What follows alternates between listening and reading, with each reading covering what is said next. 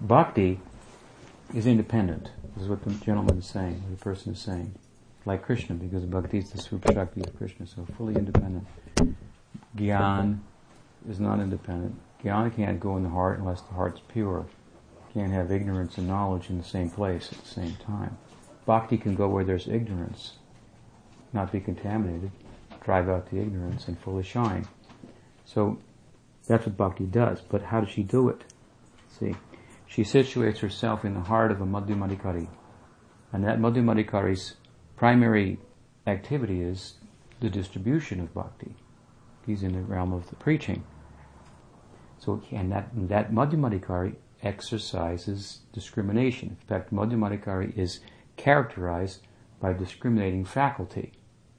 And the Kanishthadikari is just involved with Bhakti and everybody's fine with it. Madhyamadikari is thinking how to make advancement. So he's careful who he associates with, where he eats, and what he reads, and how he spends all of his time, and so forth. The very life of the Madhyamadikari is characterized by discrimination, proper discrimination.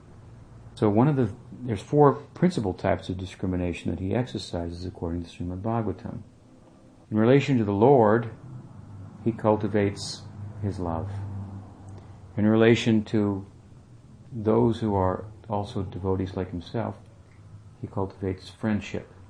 In relation to those who are innocent, he distributes Sukriti.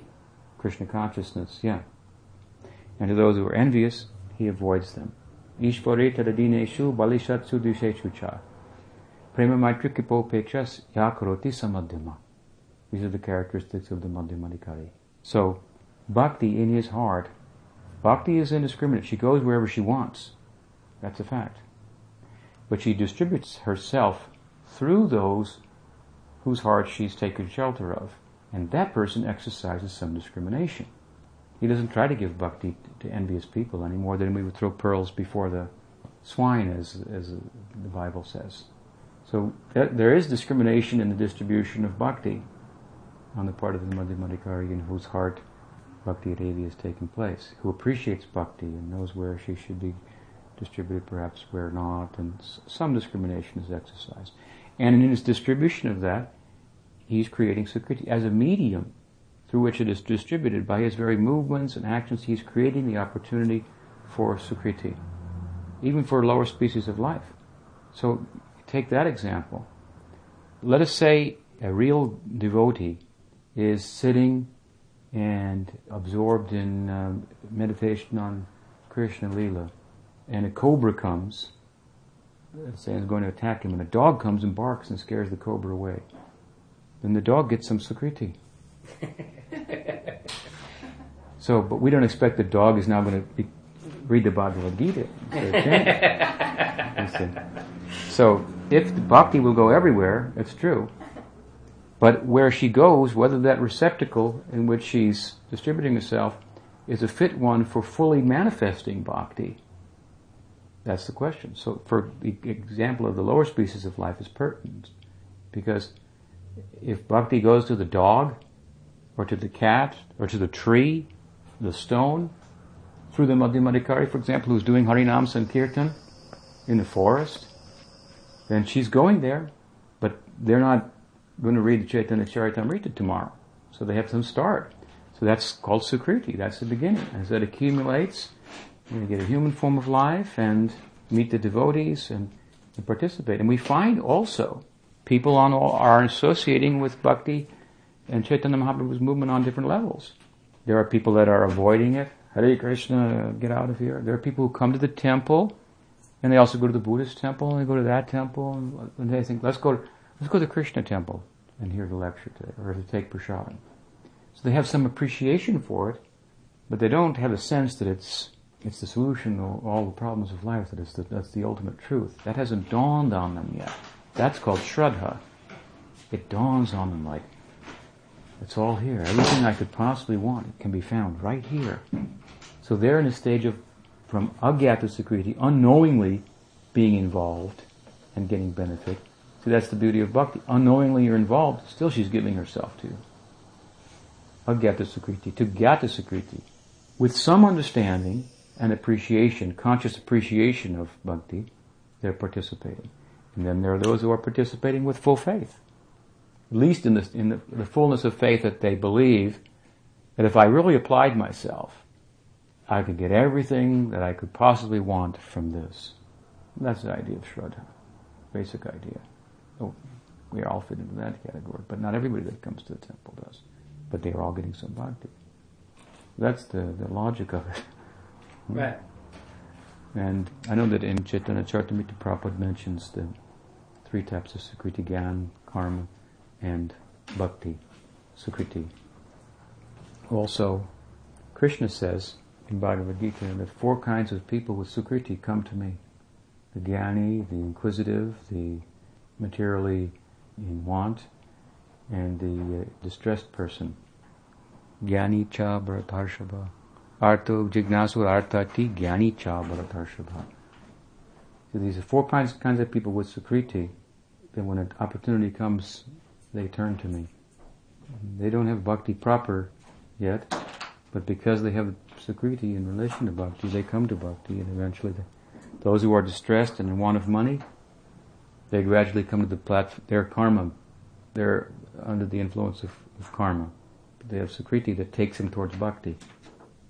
They come gradually to become inquisitive, like the Jignasu means inquisitive, like Shaunaka. And then from there they come to Gyan Mishra Bhakti, and surrender to Krishna, pure bhakti. This is the progression given in Bhagavad Gita in the 7th chapter. So, there's a fair amount of scriptural reference to support the idea. Okay, but are we drawing it out, or is it in black and white, where the people who only accept it in black and white, are there? For instance, by looking at that verse about the 4 types of pious men, Sukriti mentioned in that verse by name, and there's an explanation in there. Arto jignasarati gyani cha bharatarshva. Namam duskritinal mudha prapaddante naradama maya pritigyana asuram daivamashrita. Duskritini, he first mentions 4 who don't have Sukriti, and then 4 that have Sukriti. Okay. And of all of them, one who's in knowledge is the best. Is that the next verse? Yeah. And then he surrenders to me. It's talking about Karma Mishra Bhakti and Gyan Mishra Bhakti, and coming to pure Bhakti from those stages. The Karma Mishra Bhaktis will come to Gyan Mishra Bhakti, and Gyan Mishra Bhakti will come to Shuddha Bhakti. Krishna says, Vasudeva Sarvamiti Samahatma Sudhuda Bahu Janmanamante Jnanam Mampapadyante. So there in Bhagavad Gita, and I don't know if he'll accept Prabhupada's. Oh, I'm sure he's one of those kind of... He will.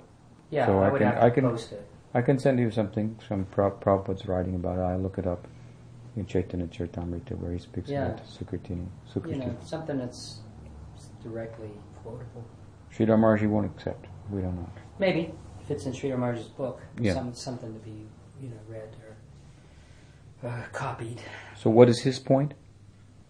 When one person says you get to take drugs and you come to it, he's opposing that?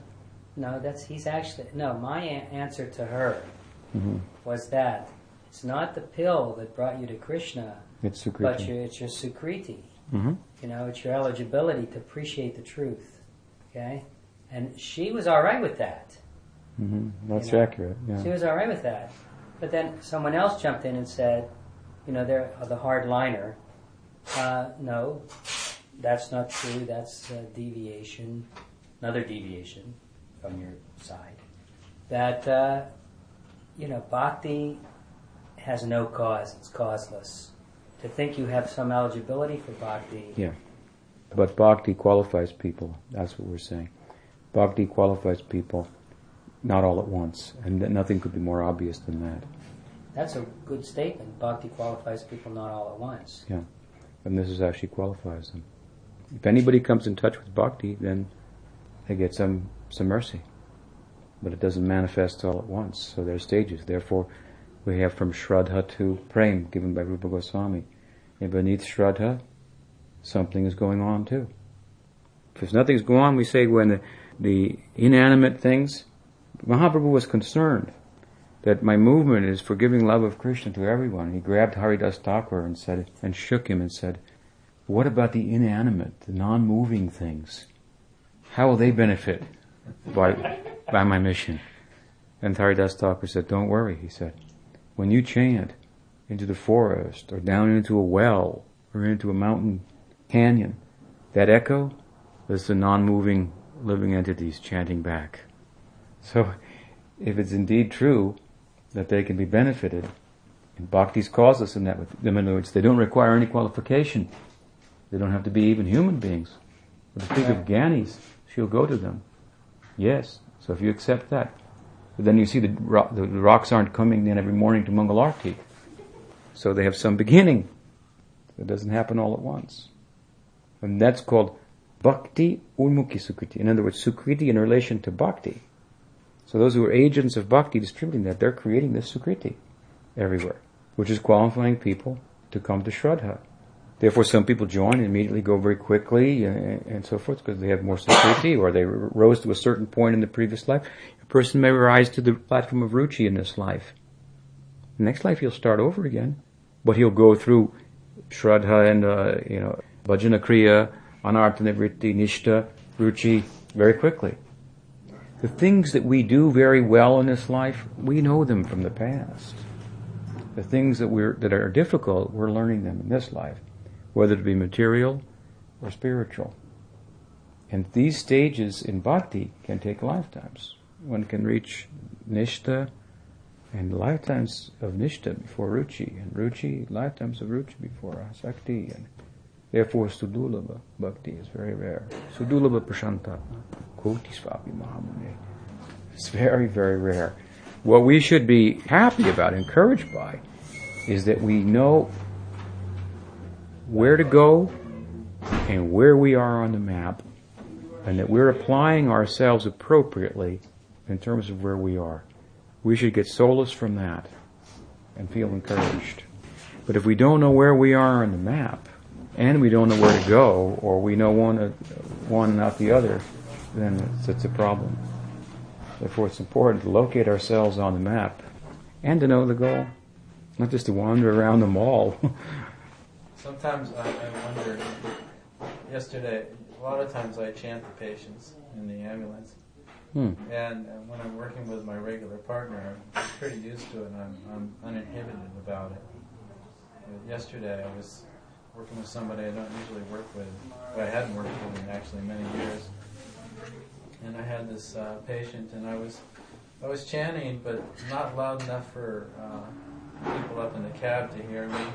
And I know the patient could hear me, but I don't think it was that distinct.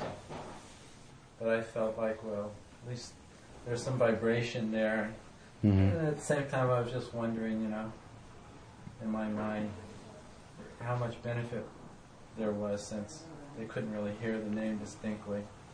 It's relative, how much benefit, not only hearing, but your own sincerity and purity and so forth. But there is great potential if everything is in place.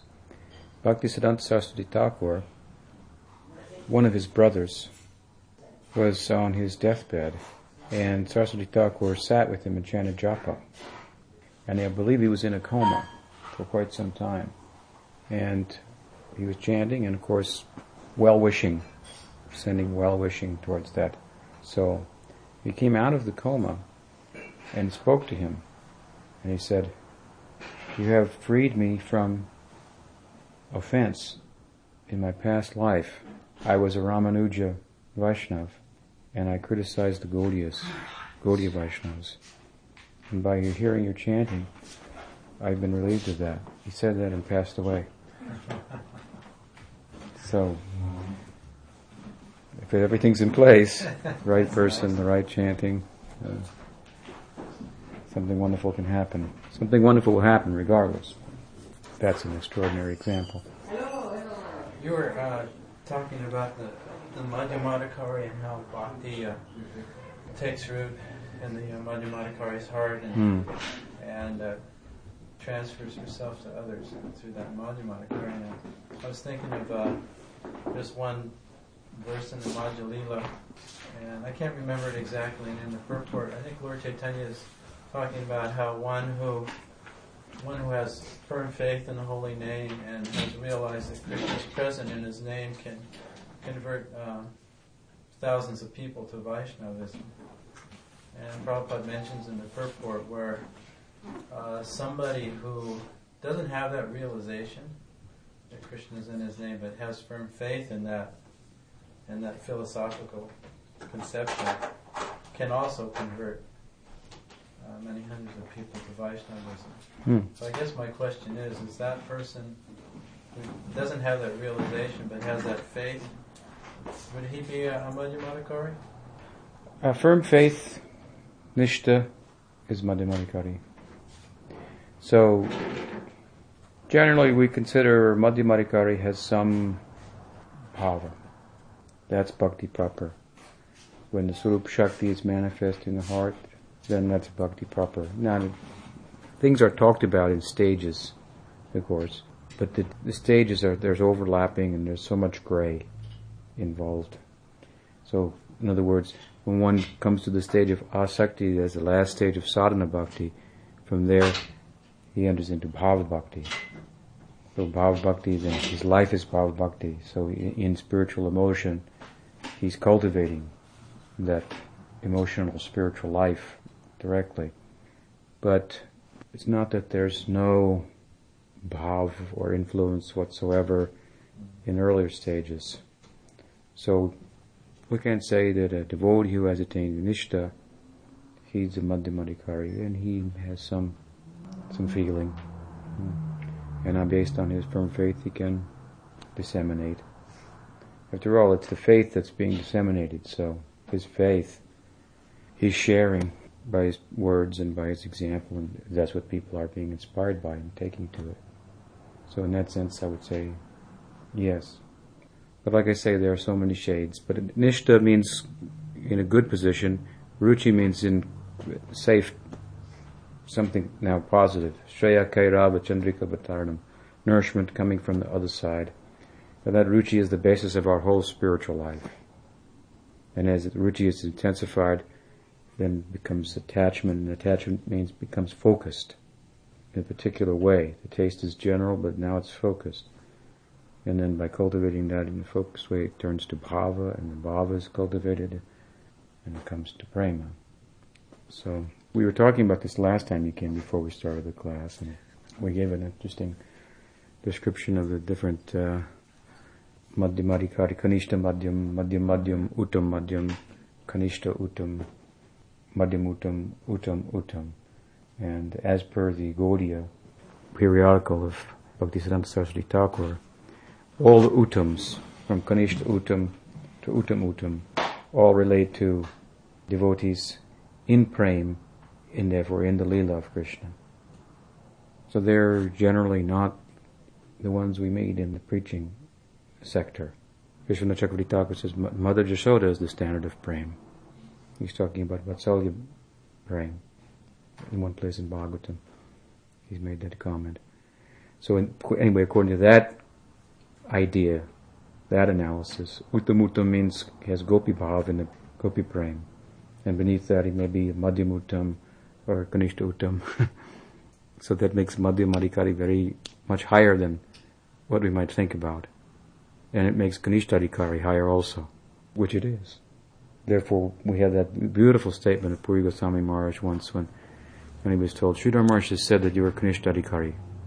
One of the disciples of Sridhar Maharaj was saying like this, and Guru Maharaj, Sridhar Maharaj had once made a comment like that about Puri Goswami Maharaj and about Prabhupada and about Madhav Maharaj, based on their activities, because Puri Goswami Maharaj was in charge of installing all the deities in Gaudiya Math and deity worship, which is generally for the Kanishtadikaris. He said, Puri Maharaj example of Kanishtadikari. Not that he is a Kanishtadikari, but he was doing that kind of say, Madhav Maharaj Madhyamadikari, strictly following Bhakti Siddhanta and preaching. And he said, Bhakti Vedanta Swami, Prabhupada, Uttamadikari, in a very big way, innovative and so forth. And so anyway, when there was some argument between the moths after Sridhar Maharaj had left the world, one of the disciples in Sridhar Maharaj's group, under Govinda Maharaj, had said that, people shouldn't go to Puri Maharaj. Sridhar Maharaj said, Guru Maharaj said he's a Kanishta Adhikari. And so then the disciples of Puri Maharaj came to him and said, they're saying that that Sridhar Maharaj said you are Kanishta Adhikari. And what did he say? He said, Sridhar Maharaj has said? Oh, he has given me some adhikari, some adhikar in bhakti. Oh, and he wasn't facetious or making light of it. He was actually feeling, I have some adhikar. Someone who I know has adhikar, standing in bhakti, has given me some adhikar, has recognized me. Oh, and I feel very fortunate. So even as I say, Kanishta Adhikari, it's a high thing.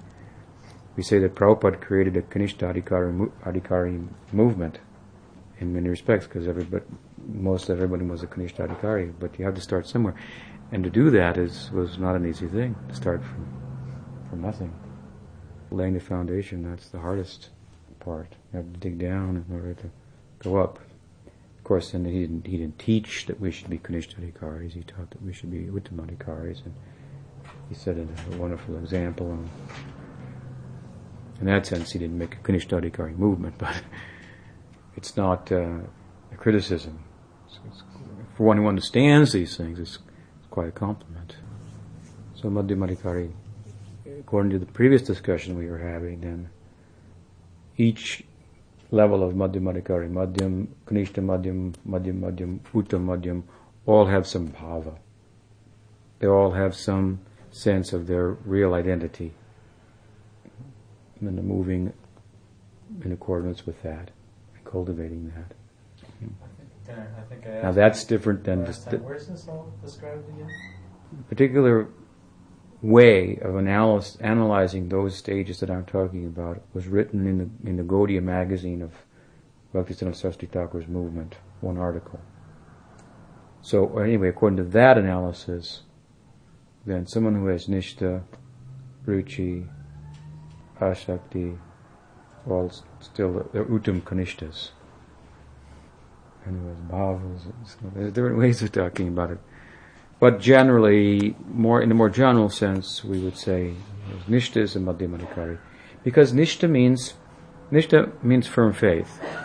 And firm faith means what? That the faith that we have, by which we move, has been tested. And if it's firm faith, it means that all of our being is engaged in that. That means that we're not only physically engaged. You see, to be physically engaged is not so hard. It's not as much of a challenge as to be mentally engaged and to be intellectually engaged as well. That's more of a challenge, because when you're mentally and intellectually engaged, then you really are taking a closer look at what it is that you're engaged in, and you find out really where you are in the whole thing. And that can be discouraging at a glance, but as I said earlier, if you have a real accurate assessment of where you are that much further along in the process.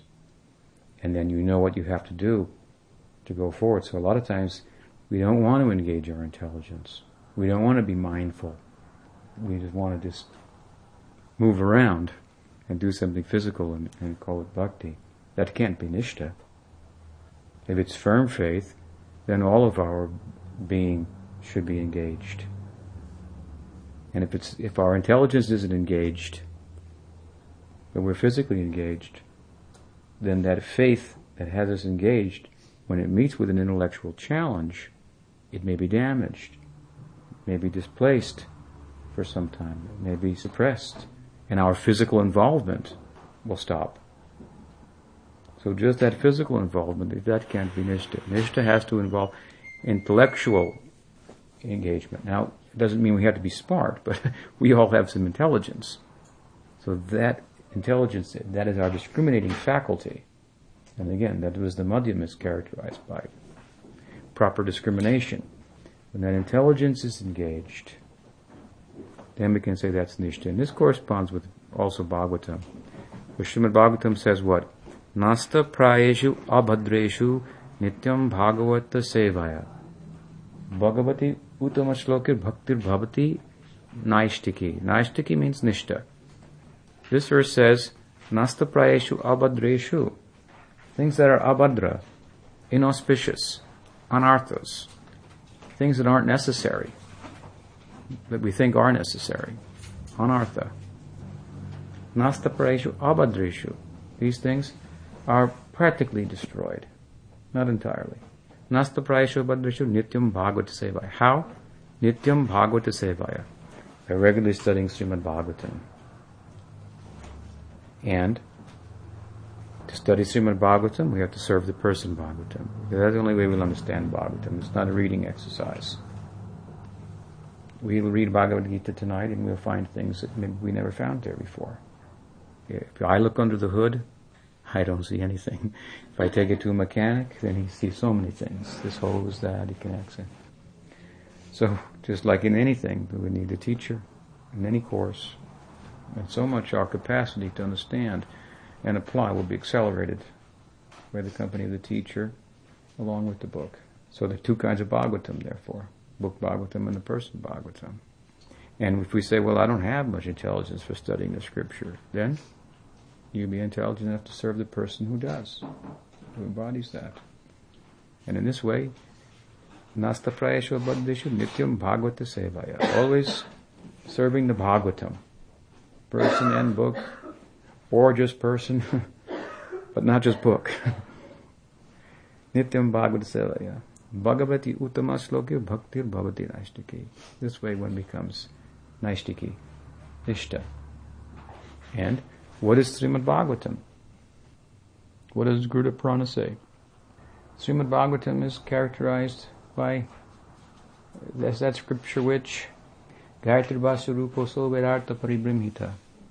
It is in Samaveda, it is the Samaveda of the Puranas, it is the essence of the Mahabharata, it is the commentary on Gayatri, and it is the explanation of Vedanta Sutra.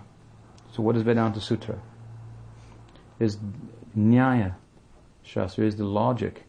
Vedanta Sutra was compiled by Vyasa in codes to show the concordance of all these Vedic sounds, the jungle of sounds, where to go with it, where is it taking me.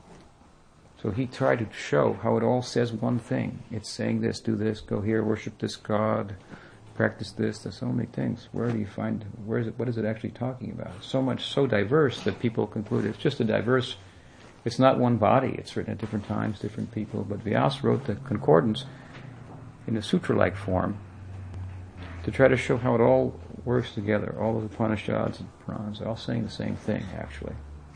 So it's the logic of the scripture. And the logic is what? Is an intellectual exercise. So if we study Srimad Bhagavatam, serve the person Bhagavatam, carry out their instructions, apply our intelligence to understand what it is, what are they talking about, what is the meaning, and so forth. We understand, then we are engaging our intellect, and this is Nishtha. This is the fire of our Sraddha. We have to take our Sraddha and put it in the fire to test it. It's like you would take steel and you put it in the fire. Just before it melts, you pull it out. And it becomes harder and harder. Put it in harder. So when we apply our intelligence to what it is we're doing, and most of us here have been involved in this for a while, so you can understand when you first got involved, maybe you didn't think about it as deeply as you do now, what it is, why is it, and so forth. That's a good exercise. And with good company, if we exercise our intellect in that way, then we move from a Kanishtadikari whose faith is komal, tender, and weak, to very firm involvement. That's Nishtha. Gathering that proper understanding, knowledge in the context of bhakti. If we're equipped with that, then the way we can exercise ourselves and apply ourselves will bring much greater remuneration than if our intellect is not involved. It's part of our being. So this isn't about, we say Gyan Shunya Bhakti. Yes, our ideal is devotion devoid of, unencumbered by knowledge. But to arrive at that, so much knowledge we have to gather and understanding. What is Krishna saying about Bhagavad Gita? Aham sarvasya prabhavo matasavam pavartate iti matva bhajante mam buddha bhava samambita. So aham sarvasya prabhavo, who knows this about me? Aham sarvasya prabhavo, that I'm everything. Matasarvam Pavartate. Everything's coming from me, who understands, who has this proper understanding that I've been giving in 7th chapter, 8th chapter, 9th chapter, where Krishna is just giving the theology and bhakti. What is bhakti? What is my devotee? And what is my position in relation to the world? What are my shaktis? And he says, who understands, and this is this, Chakravarti Pad says this, essence of Bhagavad Gita. That person, Aham Sarvasya Prabhavo Mata Savram Pavartate, who has all this understanding, knowledge, Sambandha Gyan, Buddha Bhava Samanvita. He worships me with feeling, with bhav. That kind of person. So, these kind of gatherings are useful, important. Discussion. So this way, in a general sense, Nishta means intelligence is involved. Bhagavatam is for, in Gita, for engaging our intelligence and bashing it. Also, engaging it, but putting it in its place. It's very nice.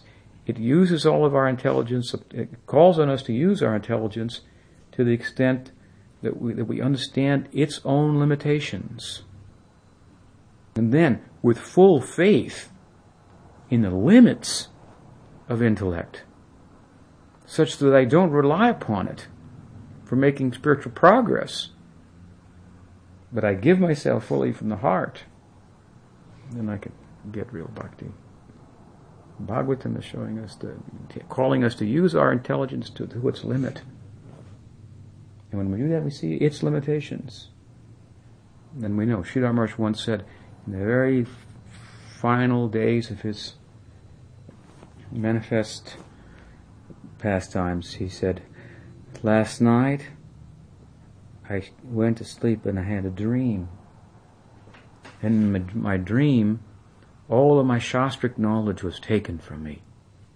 Sridhar Maharaj was very well equipped with scriptural knowledge. Prabhupada Bhaktisinoda Saraswati Thakur called him Shastra Nipuna, a scriptural genius.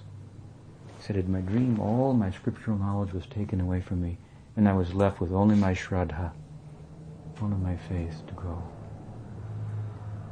So we need to acquire some knowledge, that's a fact, and to feed our faith and strengthen our faith. There's a point where our faith is weak, and if we exercise intelligence, there's a risk it will go away. We lose our heart. Very subtle. That's why we need to keep good company. We need to exercise our intelligence. We need to think. This is not for non-thinking people. Bhagavad Gita is not for a non-thinking person. Arjuna asked questions of Krishna. Now, why ask questions of Krishna? He's God. He knows everything. You couldn't have a more perfect guru. The fact that Arjuna is questioning him is teaching us something. No matter how good of a guru we have, no matter how high, the fact of the matter is we have doubts, we have questions. And they're to be asked. They're not to be repressed for groupthink or for wanting to do the right thing. And I know he's perfect, he knows everything, but therefore I won't ask any questions. I'll just do what he says. Did Arjuna do that? If he did that, there would be no Bhagavad Gita. And who would have a more perfect guru? Who could be a more perfect guru than Krishna? Now, he did it properly, respectfully, but he raised so many doubts, he questioned, he asked, pretty bold. And Krishna answered him, and when it was all over, he said, do you understand? And the implication in that is, if you don't, I'll explain it all over to you again. Repeat it all. That's the business of the guru. Guru's business isn't to say, why are you asking such a stupid question? Don't ask questions, because he doesn't have the answer. Or the time. When does the time, that's what the time is for. That's his service. To answer questions. Now, sometimes people do ask non-questions. That's another thing. We unfortunately have to educate people how to even what a question is. And then what the questions could be sometimes. But in the real setting, then, that's what he's supposed to, that's his business, to clear our doubts. And of course, if we have Shraddha, it means we have faith in the scriptures. He quotes the scripture and he shows the logic of that, and that's the way we proceed. So the point is that we're supposed to be really thinking people, but oftentimes we end up being not thinking in the name of serving, and we don't even come to Nishtha to speak of Ruchi and Asakti and Bhava Bhakti. Is the opposite danger there? To mistake intellectual activity for genuine spiritual awareness? Oh, this is very prevalent. Very prevalent. The tendency is to skip over what's necessary for us because that's the part we don't want to hear. That's the part that is most unpalatable. That part is an assault on our identity. That part we tend to just kind of tune out to. It's like a commercial. We just kind of tune out at that part of the program. And the other things that we can assimilate intellectually and find intellectually stimulating, we arm ourselves with and spew it out here and there and convince ourselves and a few other foolish people that we know something, that we've arrived somewhere, we've gone somewhere. And this is mostly what goes on everywhere. This is very rare. The real equation is very rare. And the result, therefore, the ideal, attaining it is very rare. But if we can be honest people, really honest and self-searching, and really study, just like we're discussing first chapter of Bhagavad Gita. Now, most people would think that's the one you just skip over. There's so much, the whole Bhagavad Gita is found in the first chapter. The most important shlokas. We'll talk about one tonight. You would think that that's the one you just skip over. It's so important. We have to be thinking people. We have to exercise our intelligence. We have to do it in good company. Just unbridled intelligence that will assault our faith. Face it.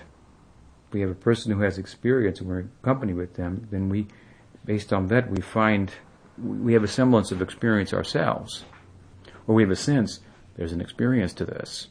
We may get a little overflow of that, a reflection of that, a shadow of that, or just seeing a person who has that experience, we sense it's available, this can be had.